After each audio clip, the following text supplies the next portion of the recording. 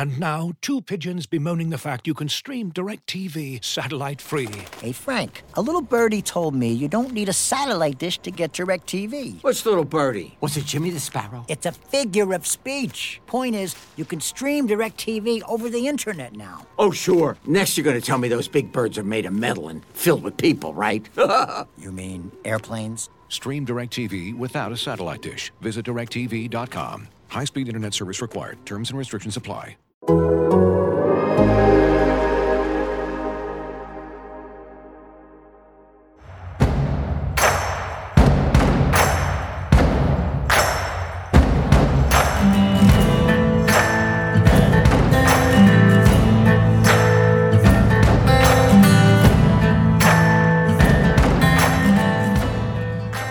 Welcome into Football and Grits, your SEC-centric podcast here on The Athletic. I'm Aaron Suttles, and it's Tuesday. That means it's the subscriber participation day here on the podcast, where I answer your questions from the mailbag. But happy rivalry week. Well, sorta, right? It's a weird rivalry week, and a week that's normally full of SEC rivalries and great rivalries across the country. It's really anything but this year because, well, you guessed it, 2020. In the SEC, we do get some rivalries. It's Happy Iron Bowl week. We got Turkey Day, and we got the Iron Bowl. We also got the Egg Bowl coming up in the state of Mississippi. But really, that's what we're going to get nationally. Well, what normally is reserved a week on the college football schedule, you get the great rivalries across college football. You're getting a couple. You're getting a few, but it's not your traditional Thanksgiving week rivalry game where you just plop down on the couch. Maybe you make that leftover turkey sandwich from mom's turkey dinner that she served to you on Thursday, and you just grub out and watch football before you go comatose. You're going to get a little bit of that. You can do that, certainly, but it's not the full day of action of rivalry games that we normally get. But here in the state of Alabama, it's Iron Bowl week. It's the biggest week of the year, and Alabama is a 25-point favorite. At least they were earlier in the week. I haven't looked at the line today, but it's a huge line in the Iron Bowl. People thinking that Alabama is just going to lay the smackdown on an Auburn team that has been up and down this year. So let's dig into the mailbag questions. But before I do, please remember to subscribe, rate, and review Football and Grits, the podcast here on The Athletic. It helps us get the podcast out to new listeners, and that's what we want. More people listening to the podcast here in the SEC because we're SEC people. It's what we do. Please make sure. And it's a great time of year to gift a subscription to The Athletic. I'll tell you a little bit about that later in the show. Let's go to Jonathan G. He says, with Stetson Bennett, the coaches seemingly avoided running Zamir White against Florida when it was working. With JT Daniels slinging the ball all over the field successfully, they kept running White into a stacked box when it wasn't working. How much has coaching been the issue this year, in your opinion? Obviously, Jonathan G. talking about the Georgia coaching staff, who is facing some questions, right, after JT Daniels sort of lit it up and played better than we were led to believe that he could play this year. Sort of the storyline around the Georgia quarterback situation this year has been all over the place. And it's really a position that Kirby Smart has not figured out, at least to the level in which he recruits. Because he's figured out recruiting. They get great quarterbacks at Georgia, whether it be the traditional route and bringing in, a guy like Jake Fromm, a guy like Justin Fields, although we'll talk about that here in a second. They got Carson Beck over there. I mean, they recruit elite quarterbacks, and then they bring in guys, right? I mean, they brought in JT Daniels, they brought in Jamie Newman before he opted out. So recruiting the position is not the issue for Kirby, but the thing that sticks out like a sore thumb, the thing that he's going to have to wrestle with, the thing that's being attached to his name in the sense of, but is the quarterback position. And Seth Emerson, who does a great job covering Georgia for The Athletic, has a story up from over the weekend in which Seth talks about how we got here. How did we get to a place here this late in the season before we saw JT Daniels, especially given the performance that JT Daniels had against Mississippi State, right? If he had gone out and sort of been a middling quarterback, made a ton of mistakes, wasn't very mobile, showed signs of that knee injury. You could say, okay, we understand how Kirby Smart and Todd Monken got here. But he actually looked pretty good, which just exacerbates the decision to sort of not play him for so long. Now, after the game, JT Daniels was made available to the Georgia media. And Seth describes in great detail in that article, which I encourage you to go read, and you probably already have if you're a Georgia fan, but for everybody else who's trying to just sort of get the background of the story, JT Daniels says he was not medically cleared for the Arkansas game, which was game 1. He has been cleared since then, and it's been a coach's decision why he hasn't played. Now, to Kirby's defense, you start with DeJuan Mathis. That didn't work out. You go to Stetson Bennett, and then sort of Stetson Bennett, sort of makes enough plays. They're running the football. They're playing great defense, and they start stacking up some wins. So I understand from that point, maybe you don't want to mess with it. But then you get to Alabama, and Stetson Bennett makes some plays, made some great plays, but he also threw a couple interceptions. That game gets away from you. And then what took so long to get to JT Daniels? Wouldn't you have liked to seen JT Daniels? Maybe not against Alabama. You understand why he doesn't play against Alabama. Stetson Bennett was sort of the guy. The team was rallying around him. You don't want to make any big changes with a team playing fairly well going into Tuscaloosa. But after that, you've lost. Maybe it's time you re-examine your options. And why didn't we see him against Florida? I mean, if you could have a mulligan, you could have a do-over, wouldn't you like to go back and say, I would have liked to seen JT Daniels versus Florida? And maybe he wasn't. Listen, coaches make decisions they make for a reason. It's easy to sit and play armchair quarterback, to second-guess these guys when you don't have the benefit of seeing guys in practice. You don't know how they're responding to their teammates. You don't know how mobile they are in the pocket with the defense coming after them. And Kirby said that. There were times when in practice and scrimmage where they would send, Georgia's an aggressive defense, where they would send the house had sent 8 guys at JT Daniels, and he couldn't move. He couldn't move around the pocket. There was a limited mobility issue. So all those factors sort of play into Kirby and Todd Monken's decision to wait as long, but you open yourself up to criticism, which I think is where Jonathan G. is going with the question. This was a Georgia team that had hopes of an SEC championship, which I guess technically are still alive. They're slim, but they're still alive. I think that Georgia team had hopes of a college football playoff. That certainly doesn't appear to look like it's going to happen. And this team had aspirations of a national championship. And with that defense, because that defense is good, but suddenly, and I don't know how much offense plays into this. Seth would be much better to ask this question to, but I'll ask it for the Georgia fans out there because I don't get to see every second of the Georgia games because I'm dialed into the team I cover, but I see Georgia. This Georgia defense is really good, but it's not even the best in the conference anymore. It's not the best in the conference. It gave up 24 points to one of the 13th ranked offense in the conference. Now, certainly, scoring defense, there's a lot plays into that. You have to factor in, when offenses where they take over on the field, the position that you put the defense in. But Mississippi State had not been playing well. Alabama shut them out. They got 24 against Georgia, which is personnel-wise the best defense in the conference. But suddenly it's not. It's not the best total defense. That's who the best total defense in the SEC is right now. It's going to shock you. It's not Alabama. It's not LSU. It's not Georgia. It's not Auburn. It's not stalwarts of defense that we normally see. It's Texas A&M. The Aggies are the number one defense right now, total defense in the SEC. But it goes worse. Georgia's not even the top scoring defense in the SEC right now. That's Alabama. The same Alabama that gave up, felt like 50, 60, 70 points against Ole Miss.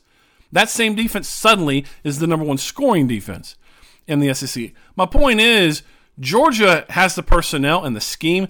They should be lighting people up. Now, how much their offense has played into that, we'll see. But this was a Georgia team that had high expectations, and it's not being met, which opens the coaching staff up to criticism. And I mentioned Justin Fields. You've recruited that position really well, Kirby Smart.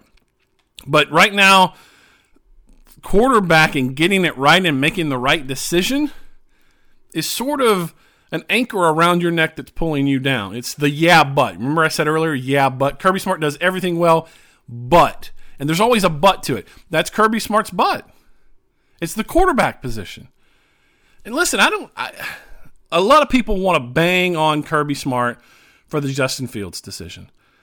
But I want you to go back and put yourself in that season and honestly have the conversation with yourself. Would you have replaced Jake Fromm the way he was playing? Jake Fromm was a really good college quarterback. Was he Justin Fields in terms of ceiling, in terms of pro potential? No, obviously not. Justin Fields might be the number 1 pick in the NFL draft. He might be number 2. It's sort of that how you view the talent between him and Trevor Lawrence if they both decide to come out, which we think they will. But go back and put yourself in Kirby. This is not the NFL. Kirby's trying to win games for Georgia. And at the time, Jake Fromm was the best decision, although now it looks foolish when you got Justin Fields just sort of running amok up at Ohio State and doing all those great things. It makes Kirby look bad, but how do you replace this? It's like the decision Nick Saban had in 2017. How do you replace Jalen Hurts, who does nothing but wins games for you, for Tua Tagovailoa? Now, Saban was saved because of the national championship game against Georgia, which sort of brings us all back around. But think of yourself in terms of being a college football coach trying to win games. Jake Fromm was really good. So people want to bang on him from the Justin Fields decision, and rightfully so, because when you lose a guy who could potentially be the number 1 pick in the NFL draft, it's going to hurt you. But remember, Kirby Smart went through the same thing with Jake Fromm and Justin Eason. Jacob Eason, rather. It's just a position that Kirby has yet to sort of be a lead-in on the field, because in what highlights that he's done such a good job of recruiting it at an elite level. It just feels like it's a matter of time before they get it right, but until then, you're going to get questions like Jonathan G. just asked. Looking for an assist with your credit card, but can't get a hold of anyone? Luckily, with 24/7 U.S.-based live customer service from Discover, everyone has the option to talk to a real person anytime, day or night. Yep, you heard that right. You can talk to a real human in customer service at any time. Sounds like a real game changer if you ask us. Make the right call and get the service you deserve with Discover. Limitations apply. See terms at discover.com/creditcard. And now, 2 pigeons bemoaning the fact you can stream DirecTV satellite-free. You see this? A family watching baseball on DirecTV with no satellite dish in sight. Let's heckle them. You call that changing the channel? Choke up on the remote, buddy. I hope getting all these games on DirecTV makes up for your mother not pre-chewing your sunflower seeds. DirecTV has the most MLB games. Visit DirecTV.com. Claim based on total games offered on national and regional sports networks with choice package or higher. Availability of RSNs varies by zip code and package. High-speed internet service required. Terms and restrictions apply. Bradley G comes in with, will the SEC reschedule Bama LSU? It's getting kind of late to not have made an announcement by now. I'm recording this podcast Tuesday morning. For all I know, by the time you're listening to this, it may have been announced. What caught my eye yesterday was that the SEC, it did not release a television schedule for the next week, which I believe is the December 5th games. So I sort of looked to that, is they're still trying to figure out to reschedule some stuff. We saw the Vanderbilt-Tennessee game sort of get messed up yesterday, and Tennessee now has a bye week instead of playing Vanderbilt, and I believe Vanderbilt is making up a game. So this is all sort of in flux. This is all sort of just floating out there. By the time this podcast is aired, that we might have a reschedule. I tend to think right now December 5th is the date you look at. You maybe reschedule Alabama LSU for December 5th. Right now, Alabama is scheduled to play Arkansas, and maybe because of that, you move that game back to the 12th, which is currently a bye week for Alabama, because LSU is not going to be playing in the SEC championship game. They are scheduled on December 5th to face Ole Miss. You move that game to December 19th, which is the day of the SEC championship game, which the SEC has already opened up as a makeup date for teams not involved in the SEC championship game. Long way of saying, Bradley G., it is getting late, and I would expect an announcement. If they're going to make up that game, it needs to come now. And it might be released in the next minute, might be released in the next 12 hours, or tomorrow, but I think you're right. Joseph S. asks, coming into the Big 12, do you feel that Missouri and Texas A&M have become SEC teams? Is A&M actually just a rich Georgia Tech? It still doesn't feel like Missouri is an SEC team. Be that, a variety of factors. Geography's one. Culture is another. When they first came into the league, Missouri won the SEC East the first 2 years, didn't they? I mean, they were in the SEC championship game. They've had some, varying degrees of success, but it doesn't feel like it just doesn't feel like they're a fit. And maybe that's just my SEC bias, sort of being a traditionalist there. I have zero problem with Missouri being in the SEC. I'd certainly like them to square up the division so they make geographical sense. Missouri being in the East is silly. Is Texas A&M a rich Georgia Tech? No, I wouldn't go that far. I understand why you make the comparison there. I understand the simile, but I mean, there's a reason you make that comparison, right? They're not the number one program in their own state. Check that box. Georgia Tech is that. Texas A&M's that. But Texas A&M, as you mentioned, has the money, which is why you say rich Georgia Tech. But listen, Texas A&M has an outside shot at the college football playoff, right? I mean, I believe they're sitting there at number 5 in most of the polls right now. And, if Alabama slips up, I still think Alabama, if they lose to Florida, they get in over Texas A&M because you got the head-to-head. There's an outside shot if there's some chaos at the end of the season that Texas A&M gets in. And the main difference is they recruit at an elite level. Now, Jeff Collins is doing great things at Georgia Tech. At least he's trying to rebuild that program, get a modern, up-to-date roster because, what they were running is sort of old school and, the triple option and all that. You got to recruit bigger offensive linemen, skill players, all that's got to get up to 2020 in terms of what your roster needs to look like. But there have been signs at Georgia Tech that Jeff Collins is doing that. I think Texas A&M is just always going to have more resources available, and part of that is money, and part of that is just its standing. I think it's easier to justify if you're a 5-star athlete in Texas going to Texas A&M than you would get less questions. Let's say you're a 5-star athlete in the state of Texas and you're a 5-star athlete in the state of Georgia. I think you're going to get less questions if you're that kid in Texas who chooses to become an Aggie over the 5-star kid in Georgia who chooses to go to Georgia Tech over Georgia. I mean, I think you're going to get more of a sideways look if you go to Georgia Tech over Georgia, over being a kid in Texas who chooses Texas A&M over Texas. I mean, the SEC tie-in for Texas A&M is certainly stronger. I think a little bit the academic requirements and the type of kid that has to go to Georgia Tech can be a little challenging to recruit to. But Notre Dame faces that, Stanford faces that, Michigan faces that to a degree.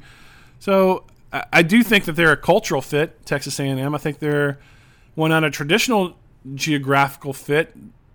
It makes sense. They're in at least the right half of the division, or the right half of the SEC in terms of being in the West. But they make more sense in the SEC to me than Missouri. You understand why the SEC did it. They needed to get to 14 teams.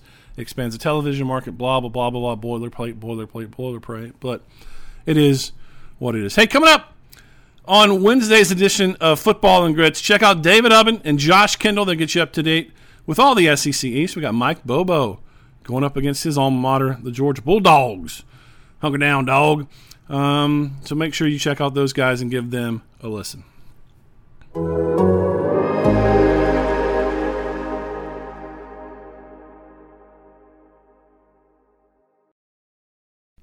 As you've probably heard by now, we've teamed up with BetMGM this season. We'll be using BetMGM lines to make all of our picks, and we'll have special offers for our listeners each week. If you haven't signed up for BetMGM yet, use bonus code The Athletic, and you'll get a 1-year subscription to The Athletic, plus up to a $1,500 first bet offer on your first wager with BetMGM. Here's how it works.